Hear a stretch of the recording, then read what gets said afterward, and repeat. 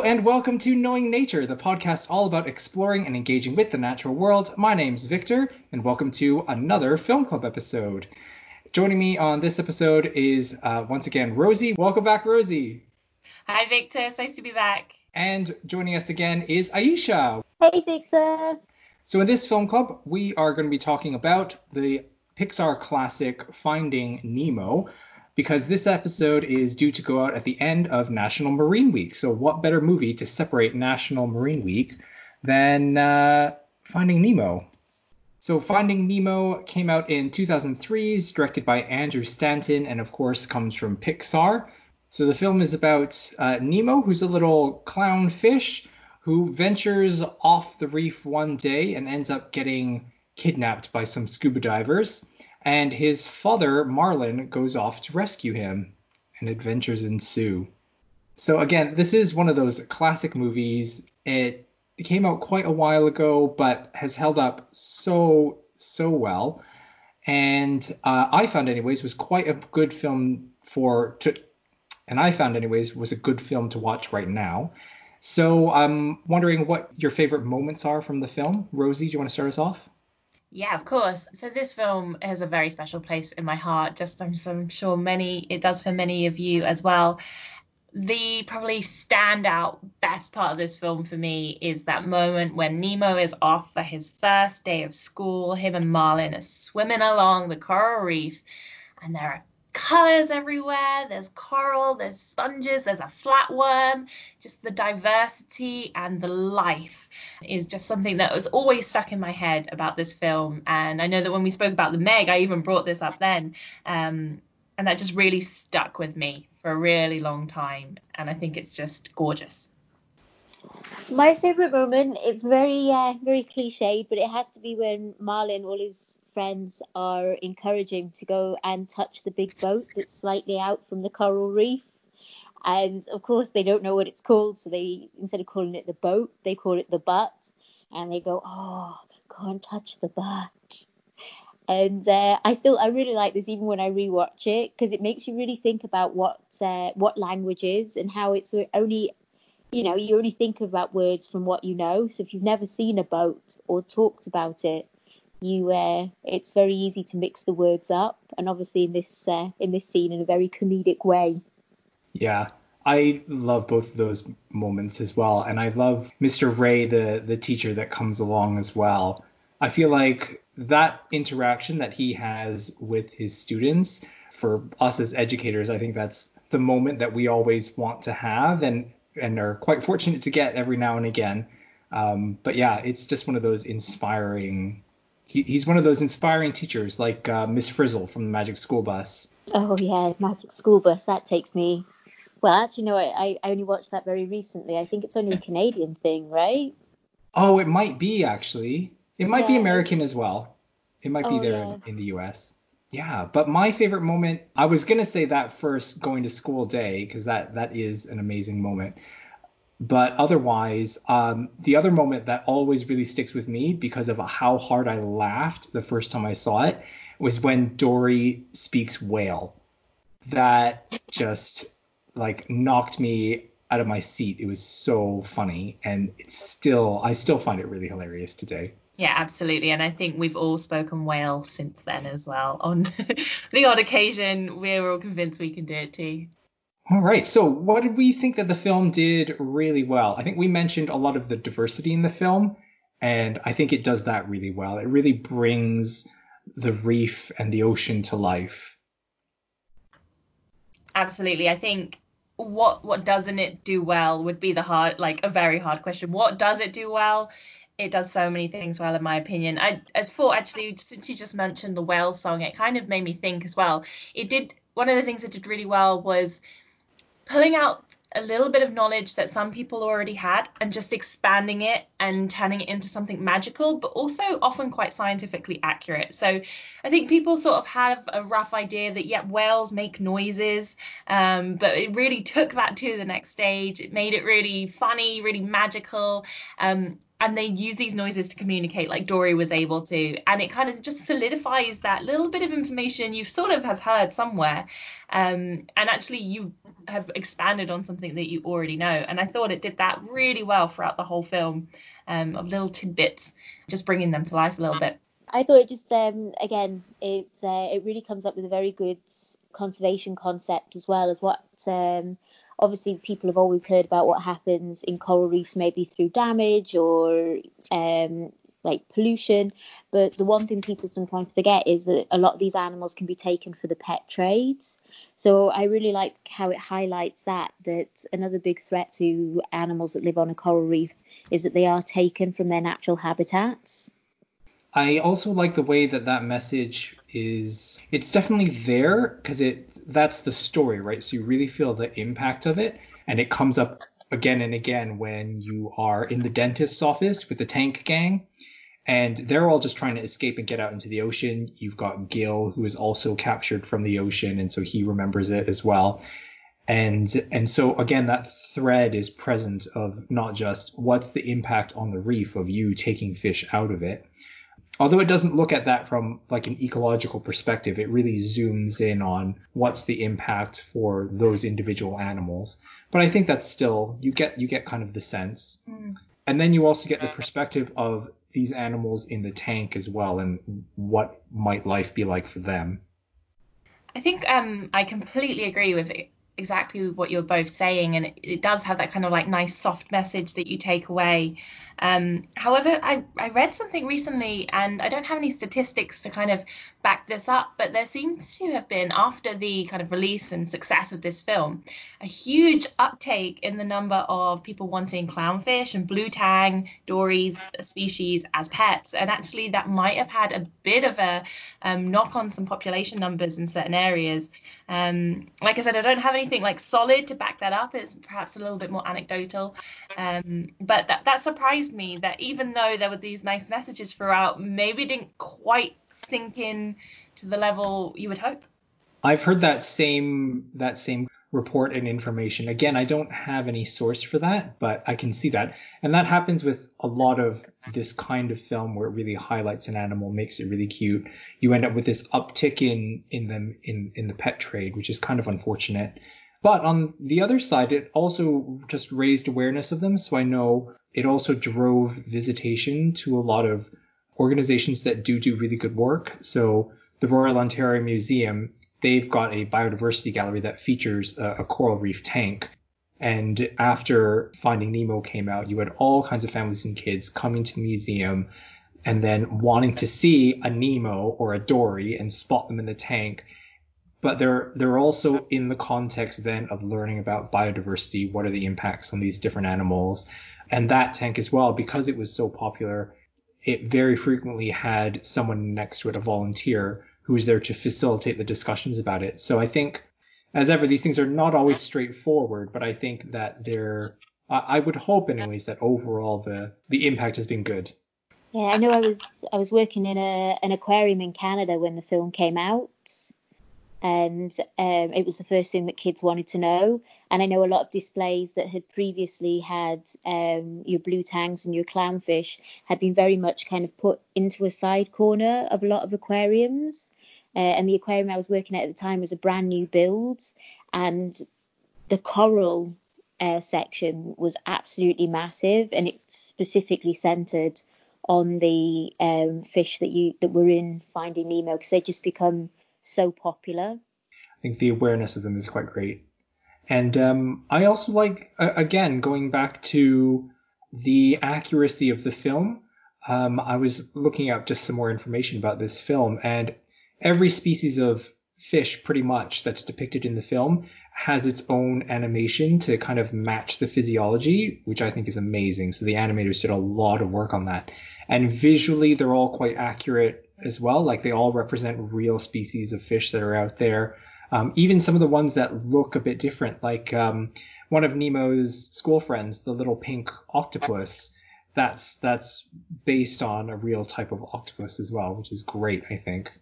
Yeah, I think that's fantastic. Although one of the things that I have picked up from working at the museum and alongside scientists is actually that specific type of octopus wouldn't have been inking. It would have been a deep sea octopus, has no business hanging around a coral reef, and for that reason probably wouldn't have produced ink. But I mean, how, behaviorally, how they're fish that talk at the end of the day. So I don't think we can be too harsh on that one.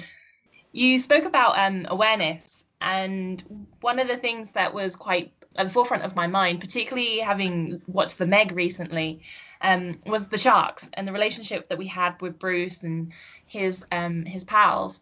And I thought that maybe, and I think this is one of the first times that I have seen sharks in a film, and they weren't the bad guys. There was something bigger going on. They were interesting. They had these stories. They had different personalities.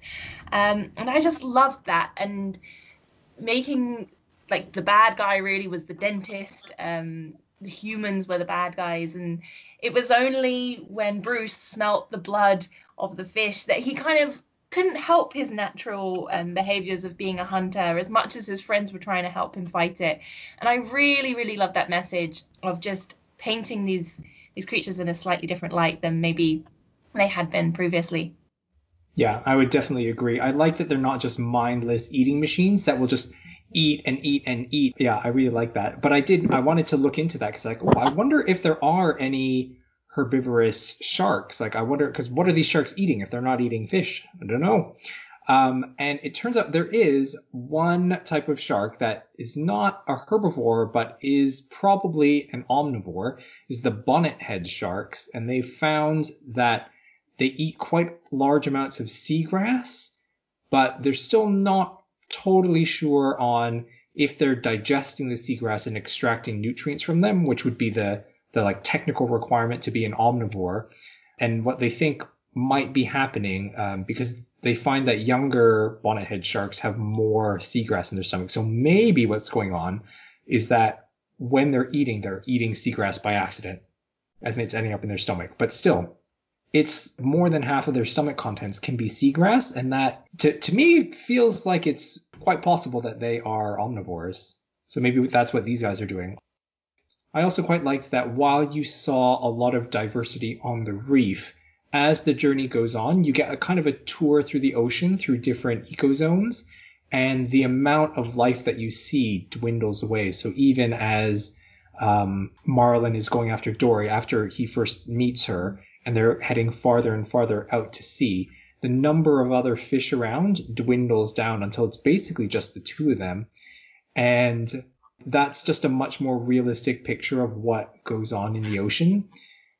You do get, really high biodiversity and density in shallow waters around reefs. But when you're in the open ocean, it's so big and so vast. There's so much space there that actually, the odds are that you won't see very much when you dive in an area. So I do like that it kind of provides a bit of a more realistic image of the ocean than a lot of other, particularly animated movies, which show you the ocean.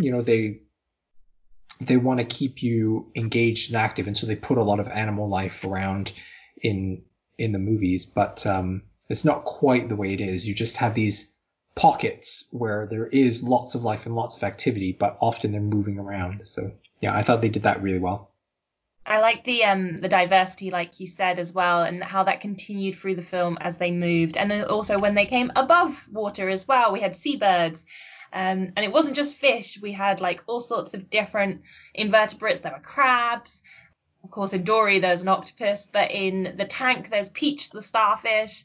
So I really do feel like they were trying to incorporate as many different species. There was no species blindness necessarily in terms of the animals covered in this. I felt like they did a really good job of covering those different things in the different right places. And giving a lot of really useful fun facts, but without making it seem too educational, I suppose, when they give you a lot of facts about jellyfish, like the fact it's only the tentacles that are the stingers, and how sea turtles get around and what currents they use as well. I thought that was all really good base knowledge that could really spark viewers' interest as well. Like, oh, I didn't realize they were that cool.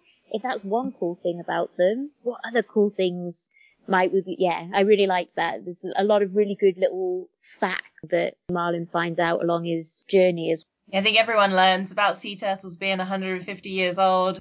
I really love the sea turtles as well. Crush and Squirt are such great characters, and they don't have a big appearance in the film, but I think they're really significant, particularly in terms of their relationship. Like Crush's relationship to Squirt is really different from Marlin's relationship to Nemo. It's a really good counterpoint to them. So you've got, Marlin and Nemo right at the beginning.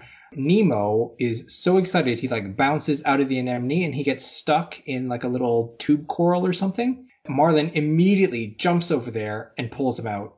That's really different from Crush and Squirt, because Squirt at one point he falls out of the current. And again, you see Marlin, he really is super concerned. He jumps to it. He wants to rush off, but he ends up being held back by Crush, who says like, oh no, let's wait and see what he does. And is a very different way of dealing with risk. And particularly as an environmental educator, we kind of are facilitating kids' interactions with the natural world. And I personally always try to aim for Crush's reaction, to monitor the situation, like make sure there's no really serious risk, but let them sort it out for themselves to figure out how to do it, because then that's a new skill that he's learned, right? So now Squirt knows how to get back into the current. He's done it once before, and Crush is there to be really supportive, gives him like high fives. He's like, yeah, that was awesome. You did it. And that kind of encouragement breeds just a really different relationship, right? Like Squirt is super confident and really well supported. I think sometimes what people can feel is that if you do that, it feels maybe like you're neglecting your child, you're not looking after them. But the thing that, as I was thinking about this, the thing that I noticed was that Marlin freaks out, but Crush is there immediately. So Crush is aware of what's going on with Squirt. He knows what's going on, and he knows that there's no serious danger there, so he allows it to happen. And I think that's a perspective that a lot of outdoor educators and parents can take with the kids. You can facilitate their interaction with nature by being really aware of the surroundings, being aware of what's going on with the child, but that doesn't mean you need to intervene as soon as there's any tiny element of risk. You can judge based on what their capabilities are and let the kids deal with the situations themselves if you think that they're capable. I feel like that was a nice sort of reflection as well on their different species. We know that turtles probably, when they're very little, are solitary and don't really get much parental care.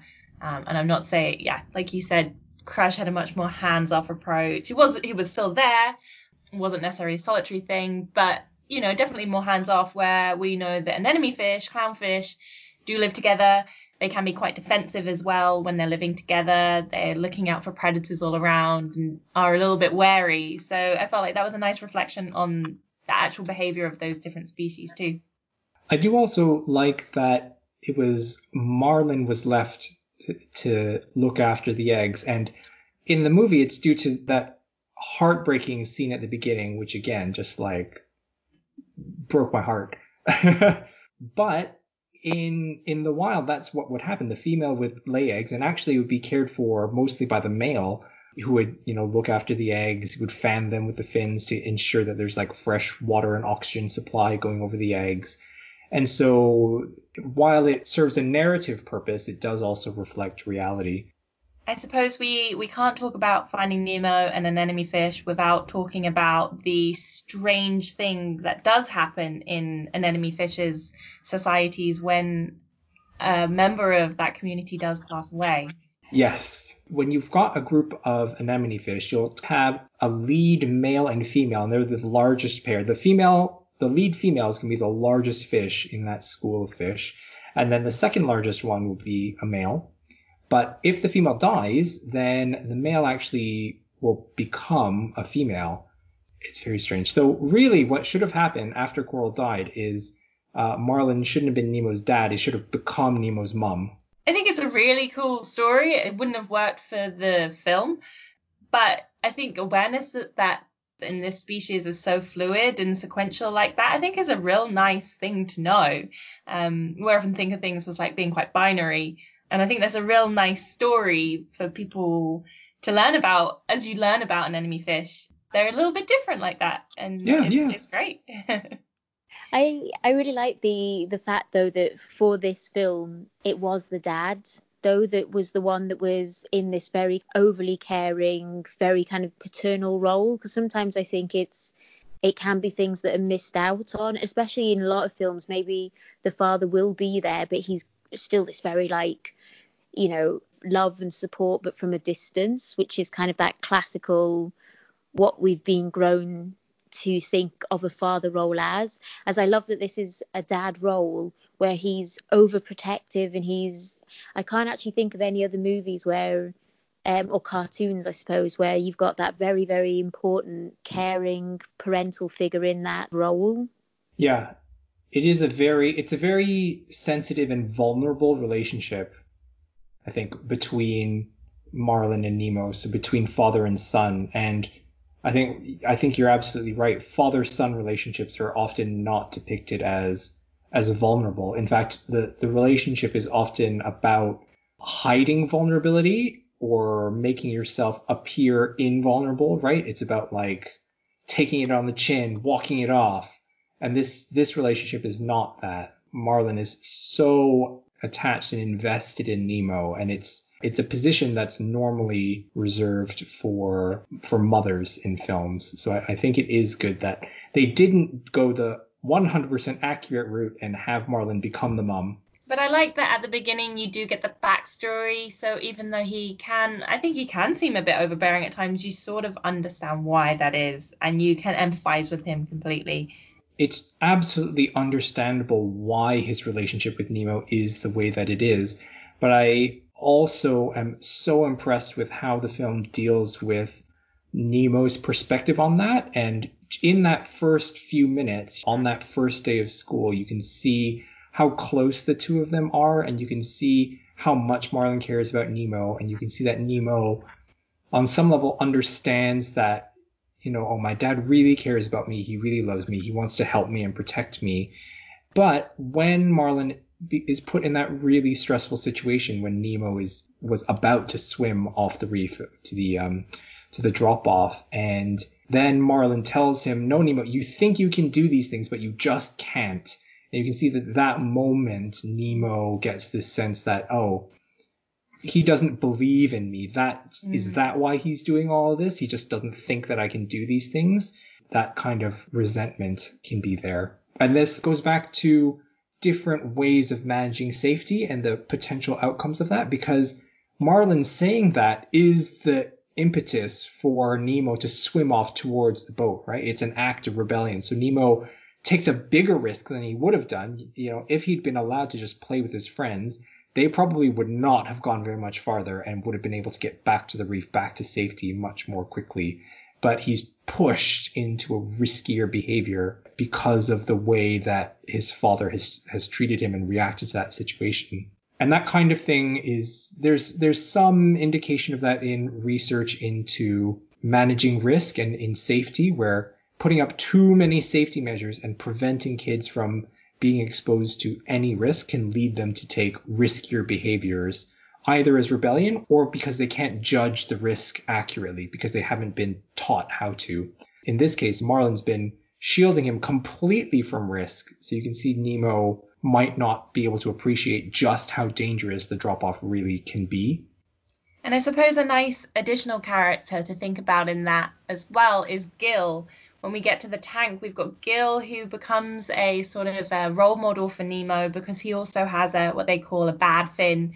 And he takes this role of kind of challenging Nemo, being a little bit more explicit about maybe pushing him to do slightly dangerous things, but really does care about him and doesn't want him to get hurt.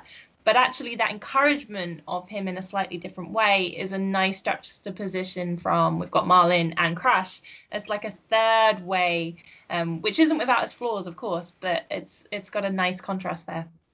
I also think Dory really helps Marlin as well in his understanding of risk as well, because Dory's somebody, obviously, she's got complex and additional needs, and through that friendship, he realizes how much she does and is able to look after herself in many like capacities as well. So I think meeting Dory makes him realize how much, you can adventure and you can branch out, but it's okay, and it does actually give more layers and enjoyment to life.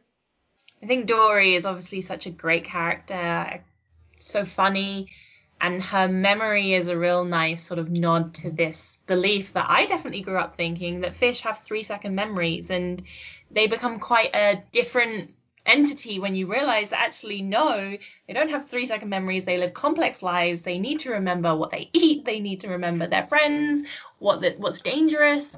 And I think they take on a whole different sort of level of importance when you realize that they don't just have 3-second memories, and really opens up these complex lives that these animals are living.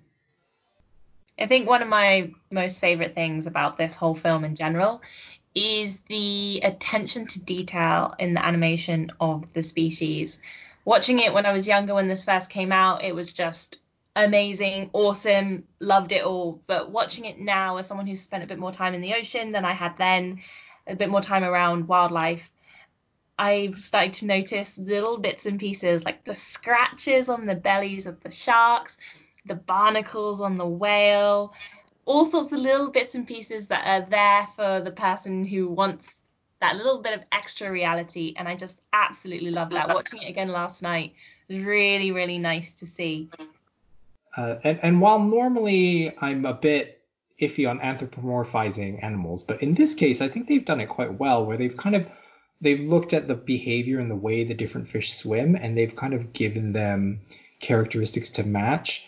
I read actually that many of the members of the animation team and the production team were invited to go diving and take lectures and really learn about the fish and the species that they were animating. But interestingly, they actually studied dogs' faces and based the facial expressions of the different fish on expressions from dogs, which surprised me. Yeah, I was going to say that would make most sense. I read a study that said of all the animals, because we've co-evolved with dogs for so long, we're able to, when people go, oh, no, my dog totally knows what I'm thinking. It does, because they've evolved to, those tiny little micro expressions. They can read them the same way you can read when a dog's angry, happy, hungry, sleepy, tired, but you wouldn't be able to do the same way, well, unless you work closely with horses, for instance. So yeah, that would make a lot of sense, using those kind of still animal features, but the features that we recognize very clearly, very easily.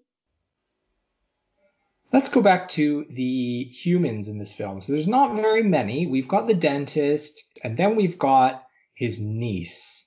We've got Darla, and she's very scary. And because we see it from, the fish's point of view, you can see why she's scary. And I think that that's really great, because a lot of kids will have exactly her reactions, right? They want the animals to be moving and swimming around and doing stuff. And so they'll tend to shake creatures in containers to like wake them up. They'll tap on the fish tanks to like get them to swim or get them to come over or something. And seeing it from the fish's point of view, from the inside, is a great perspective to get. Yeah, especially if you've ever been to, having worked in an aquarium, one of the most common conversations I'll ever have with families is, oh, please don't bang on the tank. Oh, why? Because it scares them. And people find it very hard to associate fish and other sea animals with having the same sorts of fears and feelings as other animals. So sometimes they forget that, yeah, they get scared, and they don't want to be scared when they're just swimming around minding their own business. So I really liked that part of the film. Yeah, I think also hearing the taps from inside the tank is another thing, because that's something that, again, people don't really maybe realize, is how much better sound travels through water. So when you tap on the outside of a tank, it doesn't sound very loud to us perhaps, but when you're inside in the water, it is very loud. You can kind of get a sense of the same thing if you put your ear down on a table and just tap your finger on the table.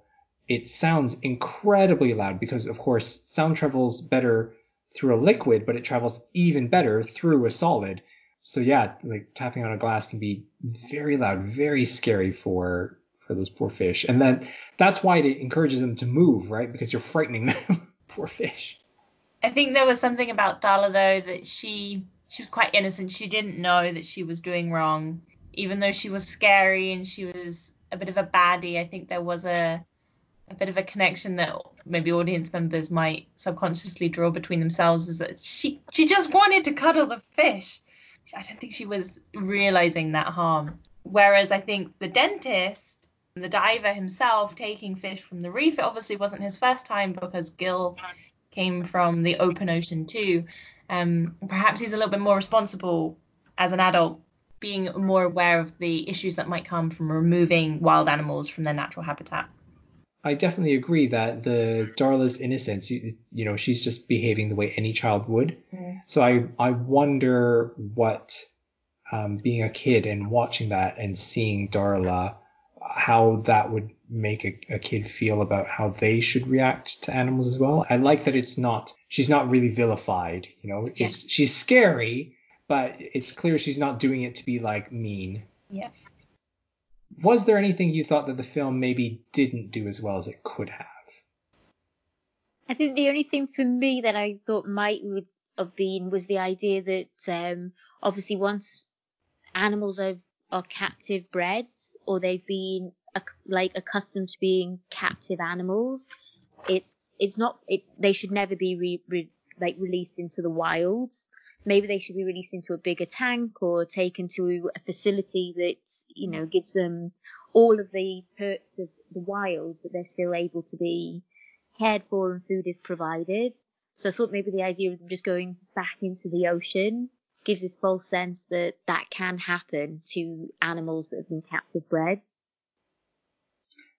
That's true. And really far away from their normal habitat, right? Like Sydney Harbour would not be the appropriate habitat for those fish.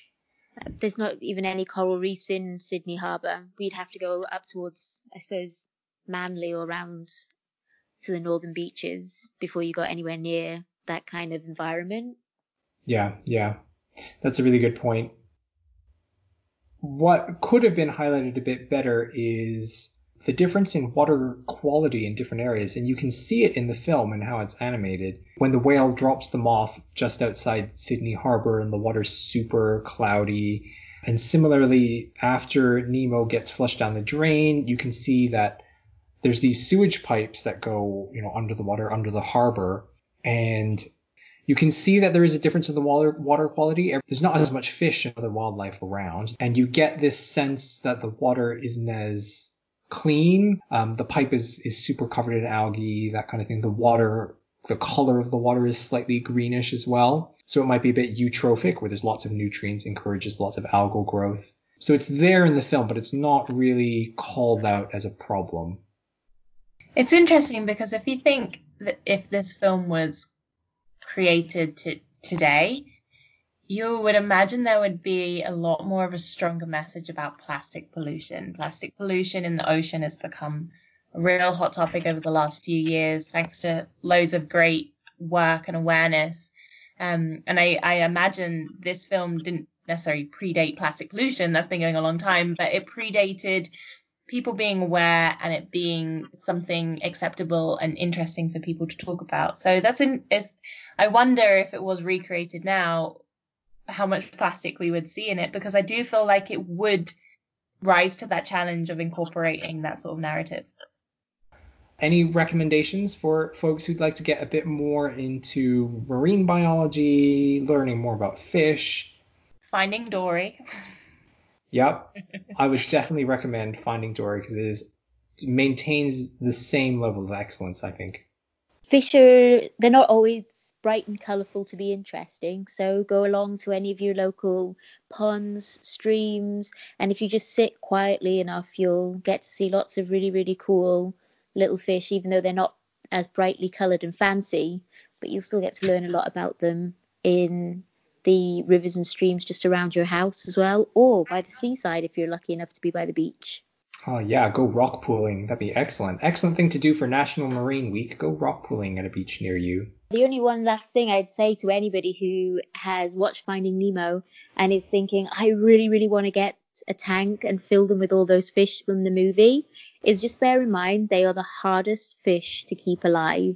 You need to make sure that you've got a heater, you need to have a filter. It's very, very expensive, and they take a lot of maintenance, more so than if you were to get a dog in a lot of respect. Last thing I would suggest along those lines is to go for captive bred fish if you can, as much as possible, because it reduces pressure on wild populations, a lot of which are suffering from collection for the aquarium trade. Last thing I have are some aquarium recommendations. So if you do want to see the fish, these kinds of fish, and don't have access to a place where you can go scuba diving or snorkeling, there are loads of lovely aquariums in and around London.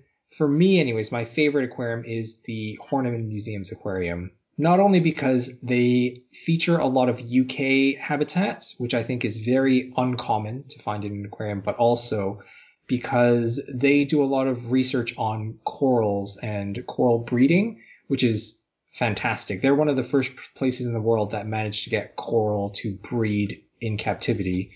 So they also do really good research work. Vancouver Aquarium in Canada, really, really great aquarium. They do a lot of work up and down the West Coast, and they do a lot of rescues as well. So they don't just have animals that they've brought in, they do a lot of rescues as well. Really, really nice aquarium. And last aquarium for me would probably be the best aquarium I've been to is Monterey Bay Aquarium. That's it for another Film Club episode.